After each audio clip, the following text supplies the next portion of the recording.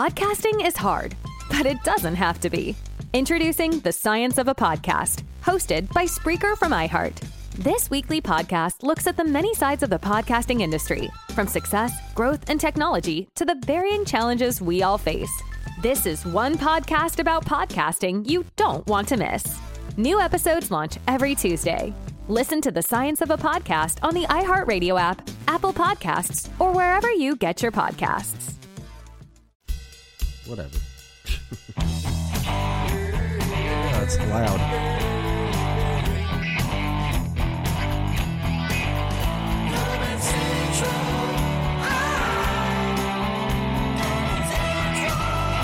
Sing along if you know the words.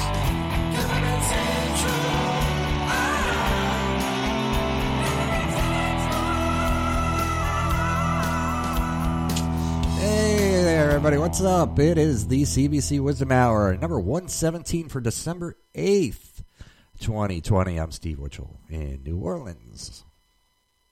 Tony B, coming to New Jersey. What's happening, Stevie? Oh, nothing. Are you still eating? Or did you finish? No, I'm finished. That was quick. Wow. I'm fast. I told you, I'm wolfing it down. That is some serious wolfing. You ever see a wolf eat? That you done did. No, I don't think so. I probably have, I guess. Quickly. On Google it. On TV. I've seen a wolf eat. Maybe on Mutual of Omaha's Wild Kingdom? I don't think I've ever seen that show. Join us live now. Oh, no.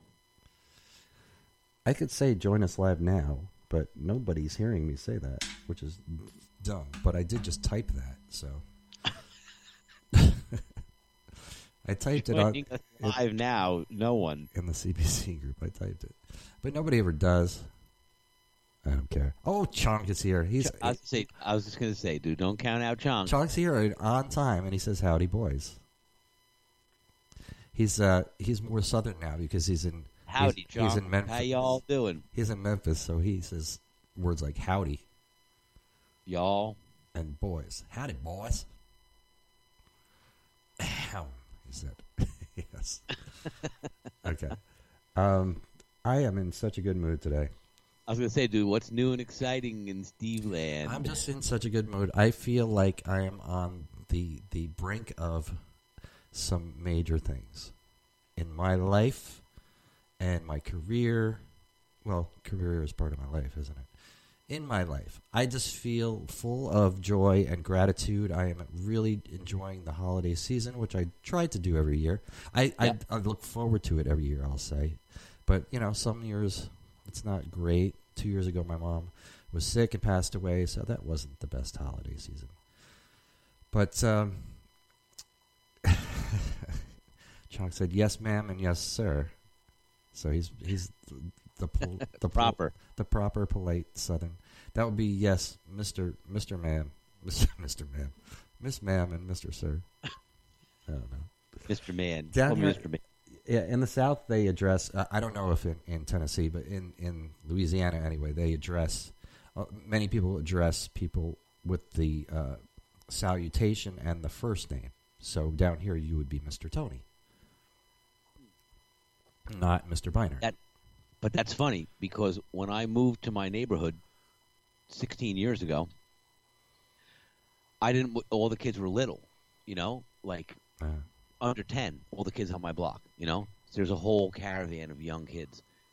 So when we all introduced the neighbors and stuff, they're like, well, what do you want to be called?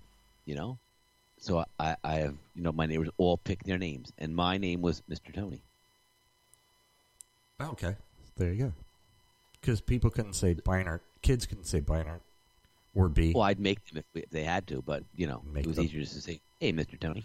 You'd make them, you would choke them like Homer chokes Bart Simpson. Choke them out. That's right. Listen to me, kid. Yeah. No, but I also had a buddy of mine. We used to work in construction when I was a teenager, late teens, and he used to call him Mr. Tony. He'd always roll up and say, well, good morning, Mr. Tony. Yeah. I kind of like that. I like the salutation with the first name. I like that. Yes, I do too. So from now on, you will address me as Mr. Tony. Mr. Tony. Mr. B. I like Mr. B, though. Mr. B, Mr. B. B. Mr. B, show me a beat, Mr. B. Hey, do you have jingle bells over there in your arsenal of percussion instruments? I do. Play me some jingle bells. Is it within reach or no? No, it's not within reach, but I have a full-fledged, handheld set of jingle bells. Okay. I'll break them out. All right. Break now them that out I know before. Yeah, before Christmas. Yeah. Now that I know they're requested, I'll get them ready for next episode. Yes, we got two more episodes before Christmas, so one of those. I love the jingle bells. I love the songs that utilize the jingle bells. I'm really a sucker for holidays and holiday traditions, and the music and the lights and the colors and the cold weather and the snow, which we don't get here, but I love the music that uses that, the ching ching ching. There you go. I knew you would get it while I was talking. There you go. Yeah, that's it, man. That's that sound. That's great. And there's so many variations, Steve. What is that? That's my Christmas song to you. Oh, okay. No, there you go. Jingle bells.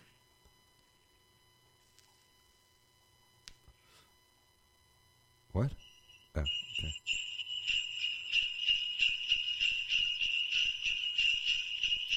Ho, ho, ho, Stevie. It's Santa Claus, everybody. Wow, Santa, I can't believe you made it to the CBC Wizdumb Hour. Santa, you must be really busy right now this time of year, huh? How's it going? Dude, he just flew by and waved. He's not stopping talking. Oh, jeez. I thought I was going to get us an exclusive interview with Santa Claus here. Yeah, me too, but he bailed. Jeez. I don't think he was throwing me the finger. I think he was waving. Okay, yeah. Yeah, he's too busy now. But I should try to interview Santa in July when he's not busy. Exactly. Look him up in January. He'd be probably hanging out. In January, I think he's resting because that's a long. That's what I mean. He'd be hanging out. It's a lot of work. It's a long night. I don't think right now he's doing a lot of work because I think he's just kind of, receiving emails and letters. But I don't know if he gets as many letters anymore as emails. He probably gets more emails than letters. I think he's doing a lot of delegating. He's doing delegating, yeah, but he's able to do that, from the comfort of his home in the North Pole with Mrs. Claus making some food in the kitchen, and Yep. and it's the elves that are hard at work right now. But come Christmas Eve, that's a long night. You're going around the world to every house in one night. That's a lot. I mean, you got to be lightning fast at delivering those packages. A lot of last mile warehouses that are being bypassed. Yeah. Somebody noted that, Santa, like in any TV show or movie, whatever, he'll stop at a house and does something at that house, and then he gets in his sleigh and he flies away. He doesn't go to the next house. No, he zigzags. He must be zigzagging. He must be so fast at that he could drop off presents at a house like your house, then fly down to my house, and then go back to your neighbor.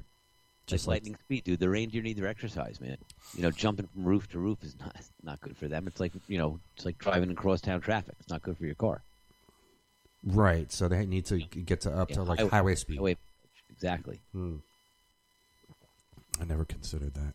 I never get to see him. I've seen the tracker. I watch the tracker. Where he is, but I've never actually. He's so fast that you can't even see him.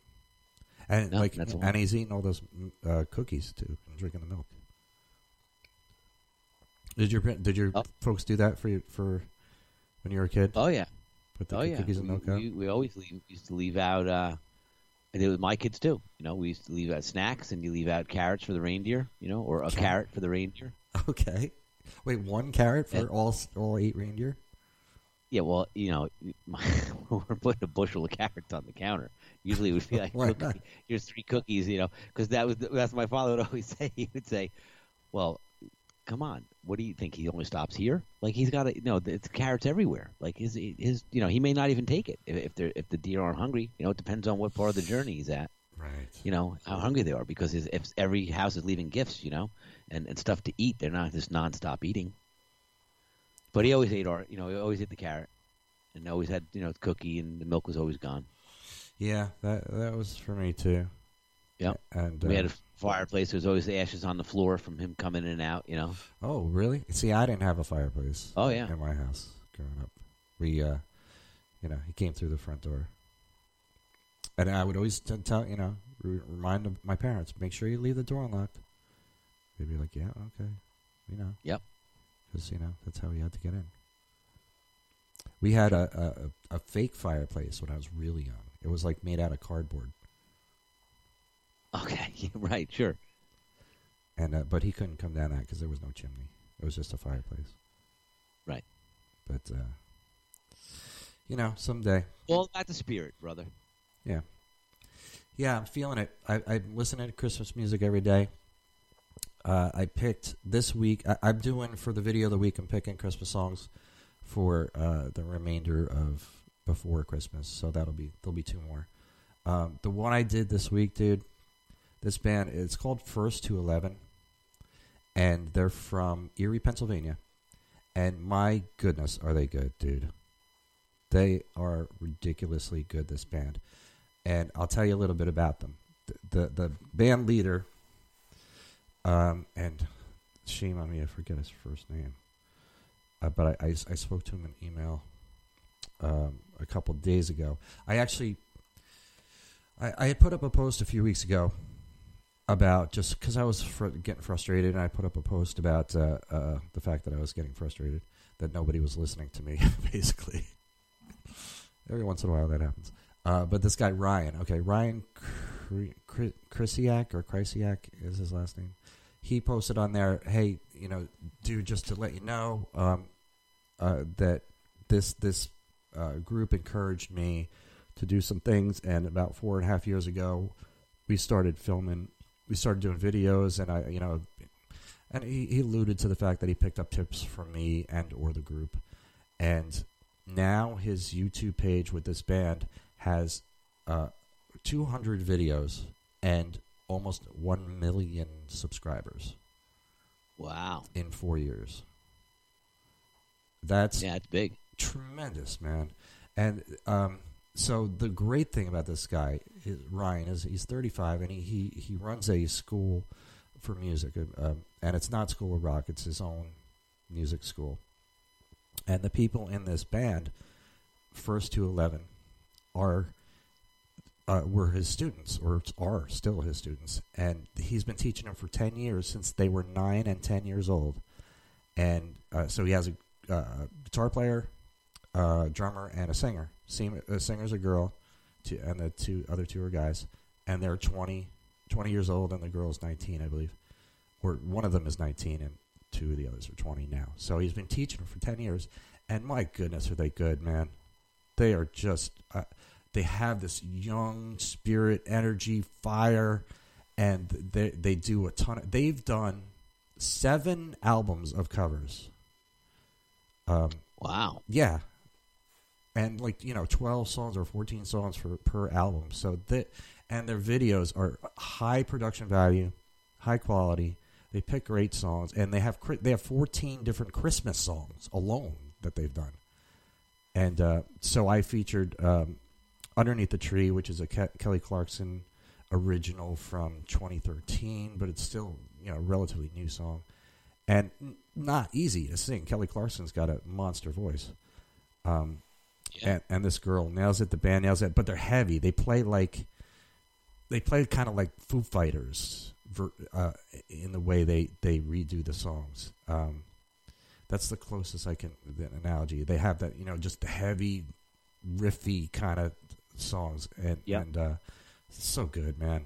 It's so inspiring to me to see something like that. Like this guy, he takes these kids under his wing since they were, little kids, 9 and 10 years old, little kids, and teaching them how to play music. And look at them now, and they're still freaking young. And imagine the possibilities of what these kids can accomplish. Right. It warms my heart, man. I love seeing stuff like that. So I was really psyched to feature that this week. So I wrote up the article, which you can see at coverbandcentral.com if you'd like to check that out. It's Underneath the Tree by First to 11.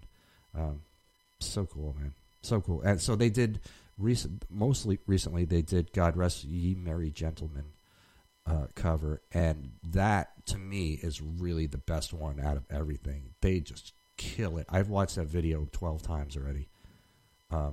So good. The arrangement, the way they recorded, the way they put that song together, and it's heavy, so it's unique. Really good, man. And that's what you're posting this week? That was my video of the week for this week. So it was nice. Published on Sunday night actually, but I share it on Monday. So yeah, I've been listening to a lot of Christmas music and digging it, man. Every year I love it. So is the first to 11 a reference to the music school, like first grade through 11th grade? That's a good question. I don't know. I didn't ask him that. Or are they the first to push it past 10 to 11? See, that's what I was thinking. I was thinking that it's more like that. Gotcha. They were the first to go. These go to 11. They were the first ones to actually go there. Because no amps, despite Nigel Tufnell's request in 1984, was that movie Spinal Tap? Yeah. But regardless of his display in that movie, they never have made Marshall amps that go to 11. To my knowledge, maybe they have. Chalk, maybe you can tell me if any amp companies have actually. I think someone has as a gimmick, made a volume knob that goes to 11. Yeah. Okay. You know why it's good? I do recall seeing that somewhere, I believe. You know why going to 11 is good? Why? Because it's one more than 10. Yeah. When you're playing, you get to that. Dude, you got it at 10 and you feel like it can't go anymore. Yep. You go to 11. And Rob Reiner says, well, why don't you just make 10 one louder? Nigel's chewing his gum. These go to 11. I haven't watched that movie in so long. I really should watch that again. Spinal Tap. Yeah, you forget all the good parts until you see it again, Like you remember a bunch, but there's other parts you forget. Yeah. When's the last time you saw it? 1984. Get out of here. Yeah, I seriously. I may have seen bits or pieces of it, over the years, like in passing if it was on something, but I had never watched it in its entirety after the first time. Wow. Did you get it the first time? Yeah, I did. Did you? Because I did not at all. Because we used to, I don't know if I really got it as much as, like, we used to use some of the commentary. Like, when we would see other bands at venues, and they weren't that good, we would say, like, merely a 2-word review. I didn't get it at all. I remember specifically when I watched it, too. I watched it at my friend Rob Steele's house, and it was snowing, and we were drinking Jack Daniels straight out of the bottle, which we often did at Rob's house. But Rob lived close to me, close enough where I could walk to his house in the snow. And I was old enough, I guess, 84, so I was like 16, 17. Well, it came out, I guess it must have been a little later, because we watched it on TV, so it came out on cable. It was probably on HBO at that time. And I didn't know really anything about it. I didn't know that it was a mockumentary type of thing. I thought it was like a real band. Okay. So, like, I had no background information, and I watched it, and it might have been because I was drinking Jack Daniels, and that just fried my brain cells. But maybe. But I just didn't understand it at the first time. I'm like, wait, are these guys serious? They made an album with it's just black, and they didn't put the name on. Like, why would they do that? They actually made Stonehenge, and they made it 6 inches instead of 6 feet, or 9 inches, or whatever it was. They're dancing around, the midgets are dancing around it. But then, of course, later I understood it, and then I watched it many, many times since. And I remember people saying back then that, like, the further you go in the industry, the funnier this is, and that has held up to be true. Although I think there was a point where it stopped because, I mean, how much further am I getting? Yeah, it was 84 because I remember Van Halen album came out that year. Okay. And then I remember we were playing, an original band back at that time. Yeah. Yeah. And a couple cover bands too, because we were playing Battle of the Bands at the high schools. Yeah, I never did that at high school. Oh no, not at high school, not at high school level. No, I don't remember them having Battle of the Bands. Gosh, I don't think there was a Battle of the Bands thing at my high school. I think they did have like band shows. I kind of vaguely remember that, but yeah, we used to have band shows, but I distinctly remember playing multiple Battle of the Bands with my friend Chris LeDunn, who's Gary Sharon's cousin from Extreme. Oh, cool. And he's a guitar player, super talented guy, and played a variety of acts with him. It was a different band every year. I think we did it 3 years, and we won every year. But it was a yearly event. They sold tickets, like all your friends went. It was a packed auditorium. Right. And you were only allowed to use one drum set, because there was not enough time to switch over. Sure. So I always brought my mega kit, and we used that, and everyone played on it. I remember there was one year, one kid was lefty, and we had to like switch the ride cymbal for him, but he had to play like open-handed hi-hat. Yeah, it was the one year was just a one-off. But it was great. We used to have so much fun, dude. Yeah, I started kind of late as far as playing in bands. I wasn't really in high school. I was in a band, but not good enough to go play a gig. Like we were just playing in a garage. It wasn't until after high school that I was really more took off. But quickly, kind of after high school, I started getting on it. Ramped up pretty quickly to to rock star level. There you go. Local rock star level. Anyway. Boy, did that get to my head quickly. I learned a lot of shit back then, man, or because of that. Oh, yeah. Because we were pretty successful. I'm talking about Exire, the band with Neil, and I let that get to my head. And because I was young and I was getting a lot of attention from all these girls, and I was like, all right, here we go. Back in the day. Yeah. Did some things that... There was a good scene back in the day, Like it used to fluctuate between cover and original, back and forth. Yeah. Because I remember for a good stretch of time there was, it was all original bands. And playing everywhere, all the big rooms like Cricket Club, the Rec Room, Rock the House, Studio One. Uh-huh. There was not a lot of cover activity. Do you recall that? Like, because XR was original band, Do you recall those days? I don't remember a lot of cover bands back then, no. I remember that there were cover bands, but there wasn't like a cover band scene.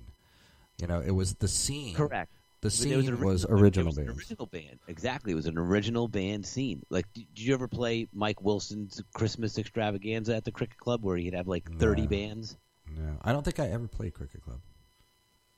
Oh, that was a great room. I mean, I know I'd been there, but I don't think I ever played there. We played there a few times. They had a downstairs room, and then they had the upstairs, which was like the main room, with when the bigger bands would play. And we played upstairs. I remember we played upstairs quite a few times. We used to videotape it. It was just a sea of people. That place used to pack people in, man. It was like all original bands, Yeah. Yeah, we talk about the old days a lot. Yeah, but it's just interesting how it went from, like you said, back to covers, and now, it's, the tide turns many times, but. Yeah. Yeah, we're in a crazy tide turning time now. Oh, yeah. Tide turning time. Tide turning time. Speaking of, I played over the weekend. I played Saturday night. And that. I'm sorry? And how was it? Crowd-wise and gig-wise, and do tell, Steve. I will do tell. It was a bar. I had never been there before, but a bunch of the local scene. It's funny because there is kind of a scene outside of the French Quarter, outside of New Orleans, and a lot of the musicians are people who have played on bourbon or play a lot on bourbon or play a little on bourbon or just or mostly are people that are natives of this area. And there are a few places that there's a handful of bands that are playing on a fairly regular basis right now. I would say like 7 or 8 different bands of note that are playing in basically 4 different venues. On Bourbon Street? No, outside of Bourbon Street, outside of the French Quarter, in like the Metairie area. So, and one of the places is the Whiskey Cowboy, which is where we played on Saturday, and it's a bar. The stage, there is an actual like stage area, that is up, elevated a little bit above ground level, and when I say a little bit, I mean like 6 inches. But it's it's a step up. It's a step up, but it's an obvious stage area, and it's big. It's really deep. It's a really it's one of the deepest stages that I've played on. Definitely here. I mean, it's a good from the front lip to the back of the drums to that wall is probably 30 feet at least, about that. Wow. Yeah, so that's a good distance, which was cool because we had keyboards and guitar, which were stage right, and I was on stage left by myself, and I had all this room, and I was able to kind of wander around and go over by the guitar player and jam out with the guitar player sometimes, which I would never really do on Bourbon Street because there's just no room on stage to move around like that. So it was kind of cool to have all that space. There were a good amount of people came, a lot of people we know, a lot of our friends, between everybody in the band, we know a good amount of people here. So, and people are clamoring to get out. I know people would be upset about this, but nobody was social distancing. There were nobody was wearing a mask. It was like alternate universe inside. It was like COVID doesn't exist in here, in this bar. Interesting. Yeah. And, I mean, we've talked about this ad nauseum, I guess. And again, it's how I feel about it. Like, I need to work. And I can't make anybody else there to, wear a mask. And right. I'm not going to necessarily sit in judgment of them either because I understand. But did staff have to wear masks? No, they weren't wearing masks, which I was surprised about that. But they were, like, the bar itself was far enough. It was a big enough bar where you're kind of like, you're still at least like 3 feet away from the bartender. It's not 6 feet, but of course they're handling your drinks too. Yes. So there's that. But yeah, I mean, but overall, I had a great time. I loved playing. I love to play, and it's nice to play with that band. Our regular drummer wasn't there for most of the night. He had a other thing, but he stopped by later and he jumped up and played a couple songs. So we had a sub guy, but a sub guy that we all know that has played on bourbon forever, and I played with him a few times, and he's real good. So no worries there. Nice. There was a lot of alcohol. Drank.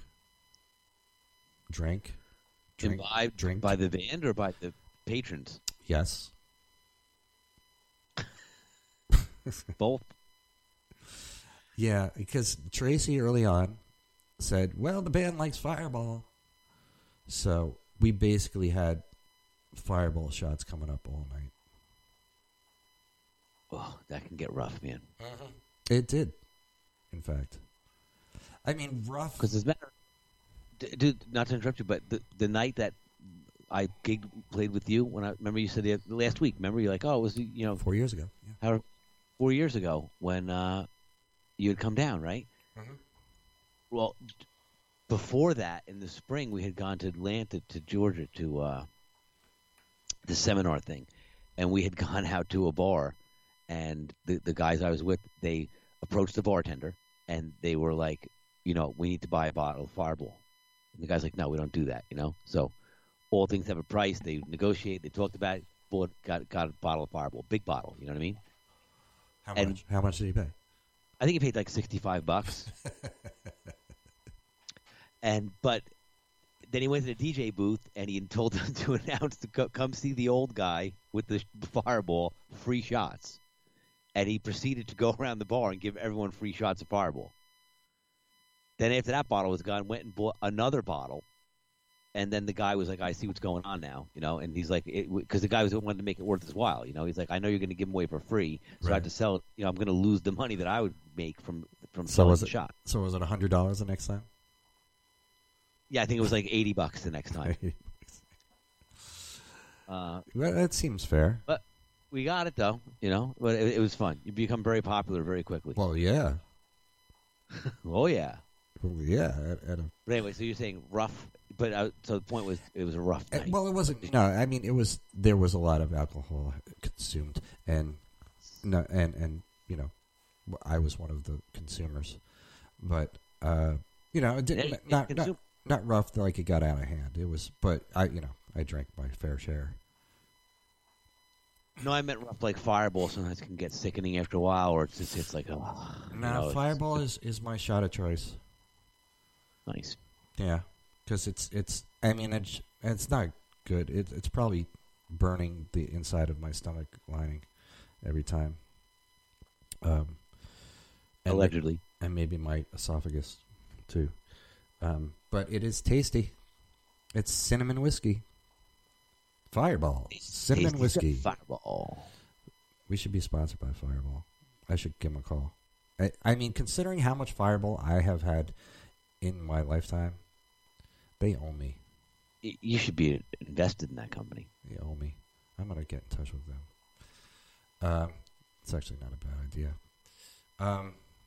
Because I used to drink tequila. That used to be when I was up in Jersey. I don't know if you remember, but because I would do it at drink only at gigs though. Like it wasn't like I was getting bottles of tequila and drinking at home. We're sitting on the porch and playing acoustic guitar, drinking tequila. A flask in your car. A flask. Walking around with a brown paper bag. No, it would just be at gigs. But, and I did it with the training wheels, is what they called it, with the salt and the lime. You lick the salt, you do the shot, you suck the lime. Oh, yeah. Yeah. Tequila on the rocks is good. Yeah. And, when I was playing once a week or twice a week, or even 3 times, well, not 3 times, but if I was playing, because usually in Jersey I wasn't playing more than twice a week. I think you and I did tequila shots at the Orange Lantern. I'm sure we did. I would say definitely positive that happened. I believe it was the first gig that we played. Maybe. I would say you're absolutely right. When you just said Orange Lantern, that just the whole vibe of Orange Lantern shot into my body in one second. The memory, the feeling of the Orange Lantern. And I know a lot of people out there or most, if not everybody out there, is not going to know what we're talking about. But it was this venue in Paramus, New Jersey. Had bands all the time on the weekends. It was a bar. It was a restaurant. They had the dartboard area. It was a big bar. And a little dance floor area in between the bar and the kind of seating area. Where the dartboard was, and there were tables, people could get food. But there was a feeling of, do you know what I'm talking about? How that place felt to you? Oh, dude, I know exactly what you're saying because you're leaving out, but you're leaving out some information. That it was a giant venue with like a shoebox size stage. Yeah, the stage was behind a railing. Behind the railing, right? And there was like an entrance in the middle you could just barely fit through, and then. Off to the left was the house PA, in quotes. Yes. It was left in shambles from whatever band. Wasn't it like on the wall? There was no, it was like a rack that was built into the wall on the side of the stage. Yeah. But whatever band was there, there was no supervision. So you'd get there and stuff would be unplugged, routed wrong, and there was no sound guy. So if you didn't know how to do sound, you were in trouble. Right. You know, because sometimes you'd get there and the whole board was unplugged, and the guy'd just be like, "Yeah, I don't know, so and so," but it was here last night. They just unplugged everything. Right. It's like great. But I kind of. And by the way, when are you going on? Right. I feel like I remember bringing a PA there too sometimes. But hang on, and then the other thing was it was open until 3:00 or 4:00 in the morning. I was going to get to that. It was like that's one of the reasons why there was so much drinking there is because that was the bar that stayed open the latest in that area. And literally, like it was 3:30 in the morning, 4:00 in the morning. So we played 2 a.m. rush. Yes, right. When every other bar closed, right? The 2 a.m. rush. Every other bar closed in the area, and everybody would come there, and it would get packed, and we'd still be playing. Like that was a four set venue or night, right? And you played till 3 or 3:30. Yeah, cool. Yeah, I mean, I remember playing till like 2:30, maybe 3, but I remember it was 4 sets always. So by so by 2:30, 3 o'clock in the morning, I'm friggin' shithoused, like drinking, because I mean the place would get crazy packed, like at the end of the night, like 2 a.m. Like every bar let out, everyone went there. So you always saved your best material for later. When you knew that it was going to be jam packed. Right, that's so or funny. That outlandish stuff too, because everyone was showing up there was falling down drunk already. Right. But yeah, those were some of the best times. I remember that 2 a.m. rush, man. That's so cool. And and then and like you said, you're saving the best material for them and the band if they're drinking. Then they got a good buzz on, so they're loosey goosey and playing. And then it gets packed, and then there's hot chicks and they're dancing, and they're like, and then you kind of that's when you're going to 11. That was as a little throwback. Where the girl came to sign the mailing list, and Steve was being all slick, and he says to the girl, "So when do you do?" What? She says, "Doing what?" He's implying that she was pregnant. He's like, "So when do you do?" Oh, when do you do? Oh God! And she was like, "What am I doing? What?" That's not a thing he's to like, say. He's like, the baby. And she's like, "F you, a-hole," and crossed her name off the mailing list. That's funny. That's not a thing you say to a girl ever unless she first says that she's pregnant and doesn't tell you when she's. That's not ever. That's not something you ever say. No matter how obvious you think it is that they're pregnant. Because if what do I do? What? Take me off this mailing list that I just signed up on. What do you do? Where's the not security? Where's the manager? My name's Karen. Sorry about that, Karen. How did your wife feel about that? The whole Karen thing. You know what I'm talking about? Oh, about people always using Karen as like the go-to name. As it's now, Karen has become this name as an insulting way to refer to a woman who is high maintenance and wants to talk to the manager, and it's somebody that causes. And now you feel bad for people that are actually named Karen that aren't like that, like your wife. I always remember Karen from every time, like on Ridiculousness, when Rob Dyrdek would always be like, when they would show like some big woman like pushing another woman, she'd be like, "Big Karen coming through," and they would always comment and say, "Why do you always say Karen?" Or Brad was another one. Every time he uses the guy's name, it's always Brad. Brad, watch out, Brad. Brad, check out the brains on Brad. Brain on Brad. Not brains. He's got one brain. But yeah, the Orange Lantern, the OL for people in the know. There, the Orange Lantern. It was called the OL. The OL. You're playing the OL. It's 2:00. Everything's closed. Let's go to the OL. And they still were serving food back that late too. So I always remember getting the food there. I would order in the middle of the set or something, or the beginning of one set, and then have it ready for me for the next break. But a lot of drinking. But back to the tequila, I am certain that I drank tequila with you because that was my shot of choice back then, and I know I drank shots at the OL, and I'm sure if it was the first night I played with you, I definitely drank shots. And oh yeah, probably not in the beginning because for subbing, I would always kind of go in straight, maybe get a beer, but not. Yeah, no, by second set we were all settled in. Yeah, I mean once especially if I don't really know the people in the band, if I'm going to sub, I'm not going to go in and get all shit faced right away because that doesn't make a good first impression on people, and they generally guys here to play. Yeah, but tequila, But I had to once I moved here, and I was playing 5 nights a week, and I was drinking tequila shots, but then I was drinking tequila shots every night, and I was like, no, I can't keep doing this. This is killing. I mean, it was killing my stomach. It was too much. So I switched. At first, I switched to Jägermeister, which didn't last too long because I just don't like the taste of Jägermeister. It tastes like licorice, and I don't like that. Yeah, it's like a root.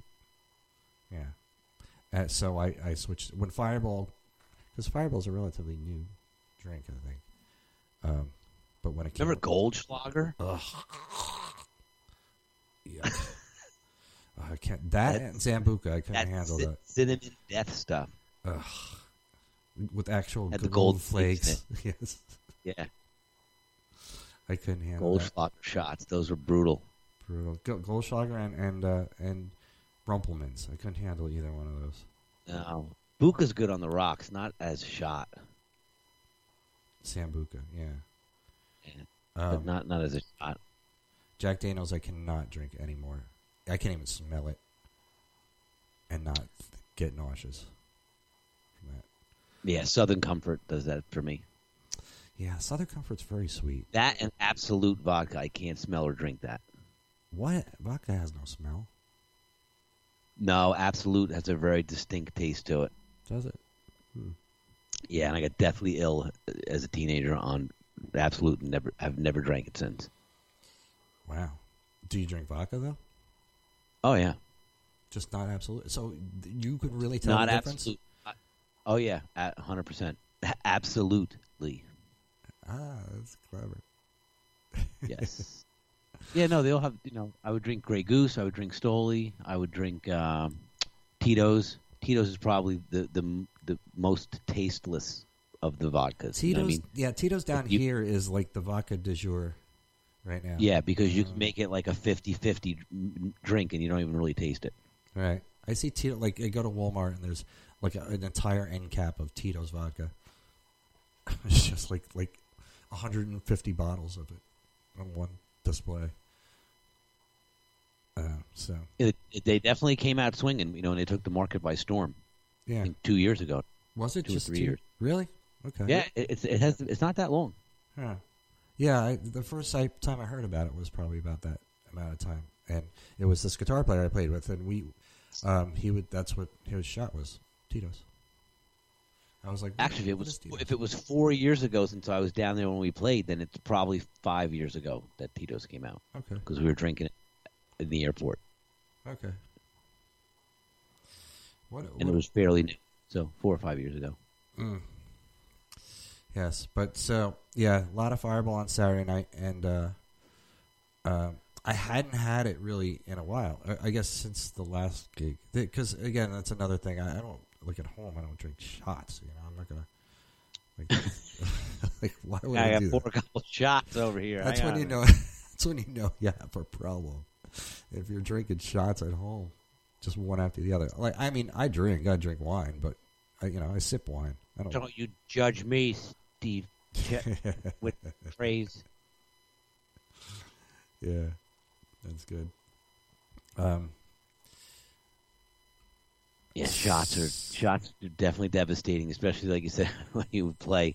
Like I remember Lurker Park used to be like the shot kings, dude. They would drink so many shots. Lurker Park Dog Voices too. Yeah, like Shot Mania, and people would be buying them for him. They'd be lined up, like sure. 50 shots, and they'd be drinking them all. Boom, boom, boom, boom. Yeah, that's when we were young and we could handle it. Yeah, when everyone was so hammered by the end of the night, it didn't matter if the band couldn't play anymore. Yeah, pretty much.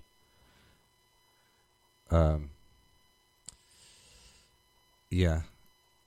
Who else? Big Orange. So that's a good subject to broach for one of these wisdom hours would be, have you ever played in a band where someone got so annihilated that they either couldn't finish the gig, didn't finish the gig, left in the middle of the gig, or made it through the gig but then was like, passed out on the bar? Yeah, I'm sure there's a lot of stories like that out there. Oh yeah. There was one time here when I was running a band here in New Orleans. My band was called Saint Rock. It was my band that I put together in a very short period of time, and we played for a few years. And there was one night I had this girl subbing on vocals, and she showed up fucked up, like it obviously. And then she's drinking, and I mean she was on something and drinking. I don't know what, but she was drinking during the course of the first. It was a weekend night, Friday night or Saturday night, so we were doing 6 sets. We were doing like 3, take a break, do another 3, at least. And she was slurring. She was screwing up words. She was stumbling on stage. She was a mess. And I had to, when we were on break, I had to let her go. I had to said, "That's it. You have to go. I can't continue this night with you singing on stage because you're." And that was a hard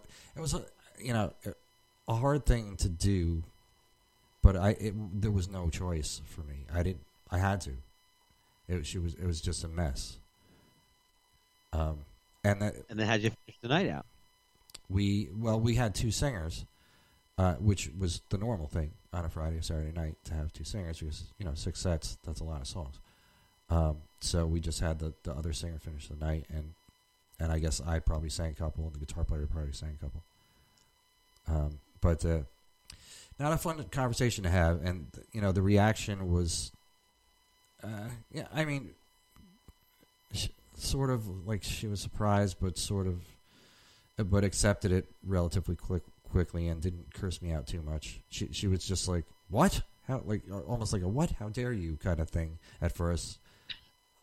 Like, how dare you, Steve? Yes, and I was like, no, that's it. You got to go. I'm sorry, that's it. And I didn't get really engage in too much conversation about it. This is it. That's it. You're done. But still, not fun to have to do that. But in like the old days, I don't remember having anything like that happening, where anybody like couldn't finish. That's what your original question was? Like if they couldn't finish the gig, or if they're just passed out on the bar. Right. No, I don't remember ever even seeing that really. But I've seen people very, very drunk on stage. I can remember vividly playing. I was maybe 19, and I was playing in a band where the guys were like 50. And we get to the gig. It's the first time I'm gigging with him. And as soon as I get there, the bass player's already, you can tell he's already kind of, buzzing, right? Uh-huh. Not quite slurring his words, but you can definitely talking like, a little bit like this, Right. And he's like, "Let me help you carry your stuff in, man." I'm like, "No, I got it, dude." I'm like, "I'm good." He's like, "Nah, man, like, new guy. Like, well, I'll come help you." I'm like, "No, I'm good. Like, I don't need your help." He's like, "No, let me help, man. Like, I gotta help." I'm like, "I don't need your help." He's like, "I'm gonna help anyway." So I'm like, "Oh." So that sounds familiar. before I can even stop the guy and tell him, like, "Listen, dude, seriously, just like, back up because I'm gonna knock you out in a second," he picks up my cymbal bag, and somehow when he picks it up, the zipper opens on it, and he dumps it in the parking lot. Oh, my God. That must have been loud. Dude, it's mega loud. And rolling away like wheels, you know what I mean? And like, ding, ding, ding, ding, ding, ding, ding. Oh, God. And I'm just like, dude, I'm like I said, I don't need any help. He's like, "Oh, really sorry, dude." Goes inside. Then we're playing the gig, dude. Guitar player shows up. One dude, brand new amp. He's all excited. "Dude, look, my new combo amp. Dude, check it out, man. Excellent." Got no stand though, so it's just on the stage, by itself, flat. We go in, we set up, the the other guy in the band is giving the bass player like a stern talking to, like, dude, like, like, because you can tell he's had some drinks, before we even started, like, setting up. Yeah. Guess he was like drinking all day or whatever at a party or something somewhere else before the gig.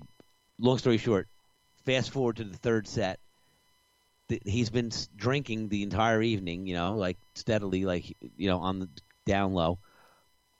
He gets a pitcher of beer, brings onto the stage last set. He's like, I do this last set, well, it doesn't matter. I can drink what I want. Blah, blah. Right. And he puts the pitcher of beer down on top of the guy's brand new amp. Oh, no. And we're on a riser, and we're playing like the slow blues tune. It's a do do do do do do do, and he's got his head back, dude, his eyes closed, and he's stomping his foot like. And as he's doing it, the whole riser is shaking. And dude, the pitcher was filled to the top, like he never even got a chance to fill his beer yet. And dude, it's just spilling all over the guy's amp. Yeah, it's splashing all over the place, and not like a little bit, dude, like a lot, right? Like it's foam, like the top of his amp is all foamy, and the guy's playing. He's like, that's it, dude. Amps, no more sound coming out of the amp. The dude turns around, sees the amp, I never forget his face. He like puts his hands up. He's like, "Oh my god!" So he screwed up his amp and lost all the beer. The bass player, yeah, dumped out half the pitcher of beer is gone. The dude's amp is turned off. Gig is now over. That's great. Very stern talking to then follows. We got to make a movie. We got to make a movie of this stuff. Because that's hilarious. Dude, never forget the sound it made. It wasn't like... Right. It was like... Turned off. I love that sound. It's great. It's fantastic, dude, because it was it was like 20 dB louder than the band, It was like a transformer blows out. It just made that real loud hum, and then it was silence. Oh my god, it's so funny. I could just picture the whole thing. I could see it like in a cinematic way, like with the focus in on the picture where it's splashing back and back and back, and then you zoom out and you see this dude headbanging and like stomping his foot, and you see the pitcher jumping up and down a little bit and moving on the. Yeah, it was definitely brand new amp, dude. Maiden voyage. Oh goodness! Right to the repair shop. That's great. We got to make a movie. Then the same guy used to have the van with the PA in it, and somehow when he was going to the diner after the gig with the other dude, when they were turning into the diner, somebody like broadsided the van and spun him around, and the doors open, and all the PA equipment flew out of the van all over the highway. That's funny. I laugh because I remember like the next gig, everything was like splintered and like screwed together, like the speaker came apart, like pieces of knobs were missing off stuff. Like big Band-Aids. Definitely, yeah, definitely. Like, oh, dude, funny, good times. Oh my god, not funny at the time, but. No, not funny at the time. I mean, I was only filling in with these guys, so it was just like the next gig. I'm like, dude, what happened to the PA? Like, why are these they all broken? Oh man. Oh my god. Yeah, we need to make a movie. Something. Absolutely. I wish we had video cameras, man. When we were younger, I would have had some great footage. I'm glad we didn't. I'm glad. There's a lot of stuff that I did in my life that I'm glad there's no record of.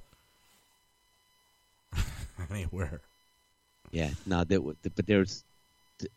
I just wish, like I said, especially at gigs, man. I've seen so many crazy, as you have. You see so many crazy things at gigs. I know. People doing crazy stuff. Yeah. So, but speaking of cinematic type things, I talked about it a little last week. I think I plan to do this Facebook Live thing, selling tickets. So it's come to. Oh yeah, right. Yeah, so it's come to the idea now has morphed into doing a kind of a weekly show, sort of like Live from Daryl's house, and with a house band, and then having different other musicians come in once a week and picking themes like like they would do on other singing shows and stuff. So like do a 90s week, do a Beatles week, do a jazz week. And I know enough players in this town where I can get people each week. And I've pretty much secured the house band. I have the bass player, I have the drummer, the guitar player, and the keyboard player who also plays guitar, who all agreed to do it. And they are the people that I would pick. You know, the people that I did pick, because those are the people that I would pick, because I think they're incredibly talented musicians, very hard workers, very versatile at their instruments, because, you know, we're going to have different styles, and it's really going to actually kind of take a lot of work to, you know, probably do like a 2-hour show. And how many songs in a 2-hour show? Maybe 10. You know, because there would be different things interspersed in between, interview stuff and whatever. But I'm looking to bring in super talented people. So these guys, I know they're worth that work ethic, all these guys, and that's a reason I picked these guys specifically. But because they're going to have to work at it, you know. So I'm talking about, like, you know, pro level shit, man. Like, I'm doing a TV show essentially online. So we're gonna have the pro cameras. This guy, Nate, who I'm having lunch with him tomorrow, and we're going to talk about location. We need to find a location. That's really the only missing piece right now. And I don't have a bass player. I'm not going to play bass because I'm going to be producing the show. And probably once in a while I'll get on and I'll play. But you're not going to be part of the house band. Not going to be part of the house band. No, I want a bass player, and I know who I want. And I just haven't talked to him yet, but I was told that he would definitely be down for it. So I'm gonna wait till I get with Nate tomorrow, and hopefully have a good idea of a location. At least have some choices, or have one that we could lock in. I really want to kind of get rolling on this. And once I do that, I'm going to contact the bass player. I think even if we don't have something locked in, I'll contact the bass player tomorrow. But again, yeah, I believe he's going to be down with it. So I'm going to have a killer band as a house band. Nice. And it's I'm getting chills just talking about it now. For me, it's a fun project, and it's something that I think will benefit a lot of people. The musicians of New Orleans, the people that are music fans around the world. I'm going to call the show live from New Orleans, and everybody will recognize that New Orleans is a town that's rich in music. Everybody knows that, so that's something I think would appeal to people. And having a theme each week, and really to show the versatility of New Orleans, because everybody knows New Orleans as the jazz and Cajun music historically, but there's a lot more. There's a lot more to it, you know. I played in a rock cover band. There's a lot of people like that here, so I really want to kind of explore all of it.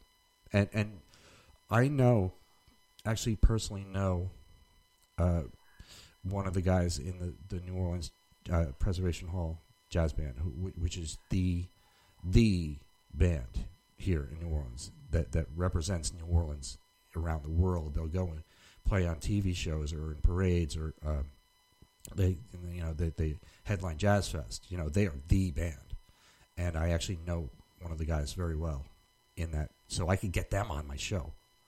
You know, I can get, and once things like that start to happen, it's going to get word of mouth quickly. I think. I mean, that's my hope. That's my vision, and then I could get, you know, top notch people, pro musicians on there,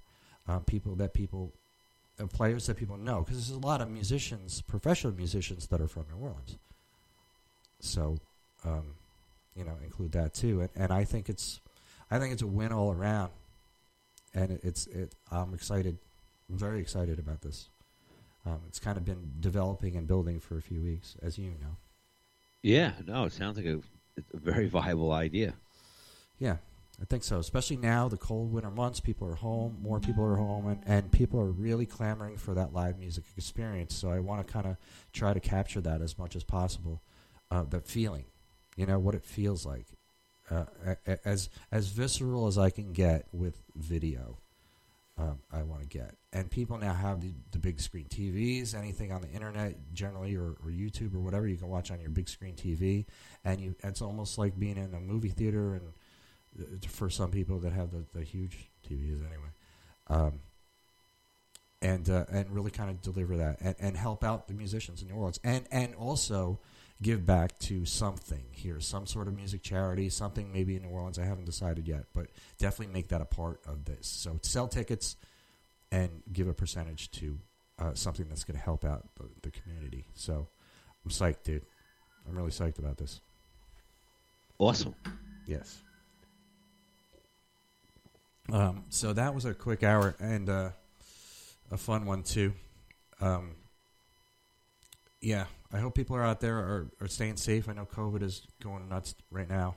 So, I'm not going to tell you what to do. Just do what you think is best for you and other people. But we do need to get through this and support each other and stay positive. Have fun. Enjoy life. Life is still wonderful. Yeah, get excited with the holiday season. Yes. Find what's wonderful in your life and focus on that, because then it's more fun, right? Life is more fun when you're happy.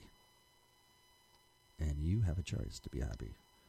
And one way you can be happy is go to coverbandcentral.com and sign up for a free profile. It's free. You can do it for you, your band, or both. And there's a bunch of other stuff on there, classified sections and groups you can join. And it's in its infancy right now. So if you go in there, you're still going to be one of the first people to be like a part of the whole thing. And it's just going to get huge exponentially. You'll see. 2021. We'll see you next week. Peace. Peace.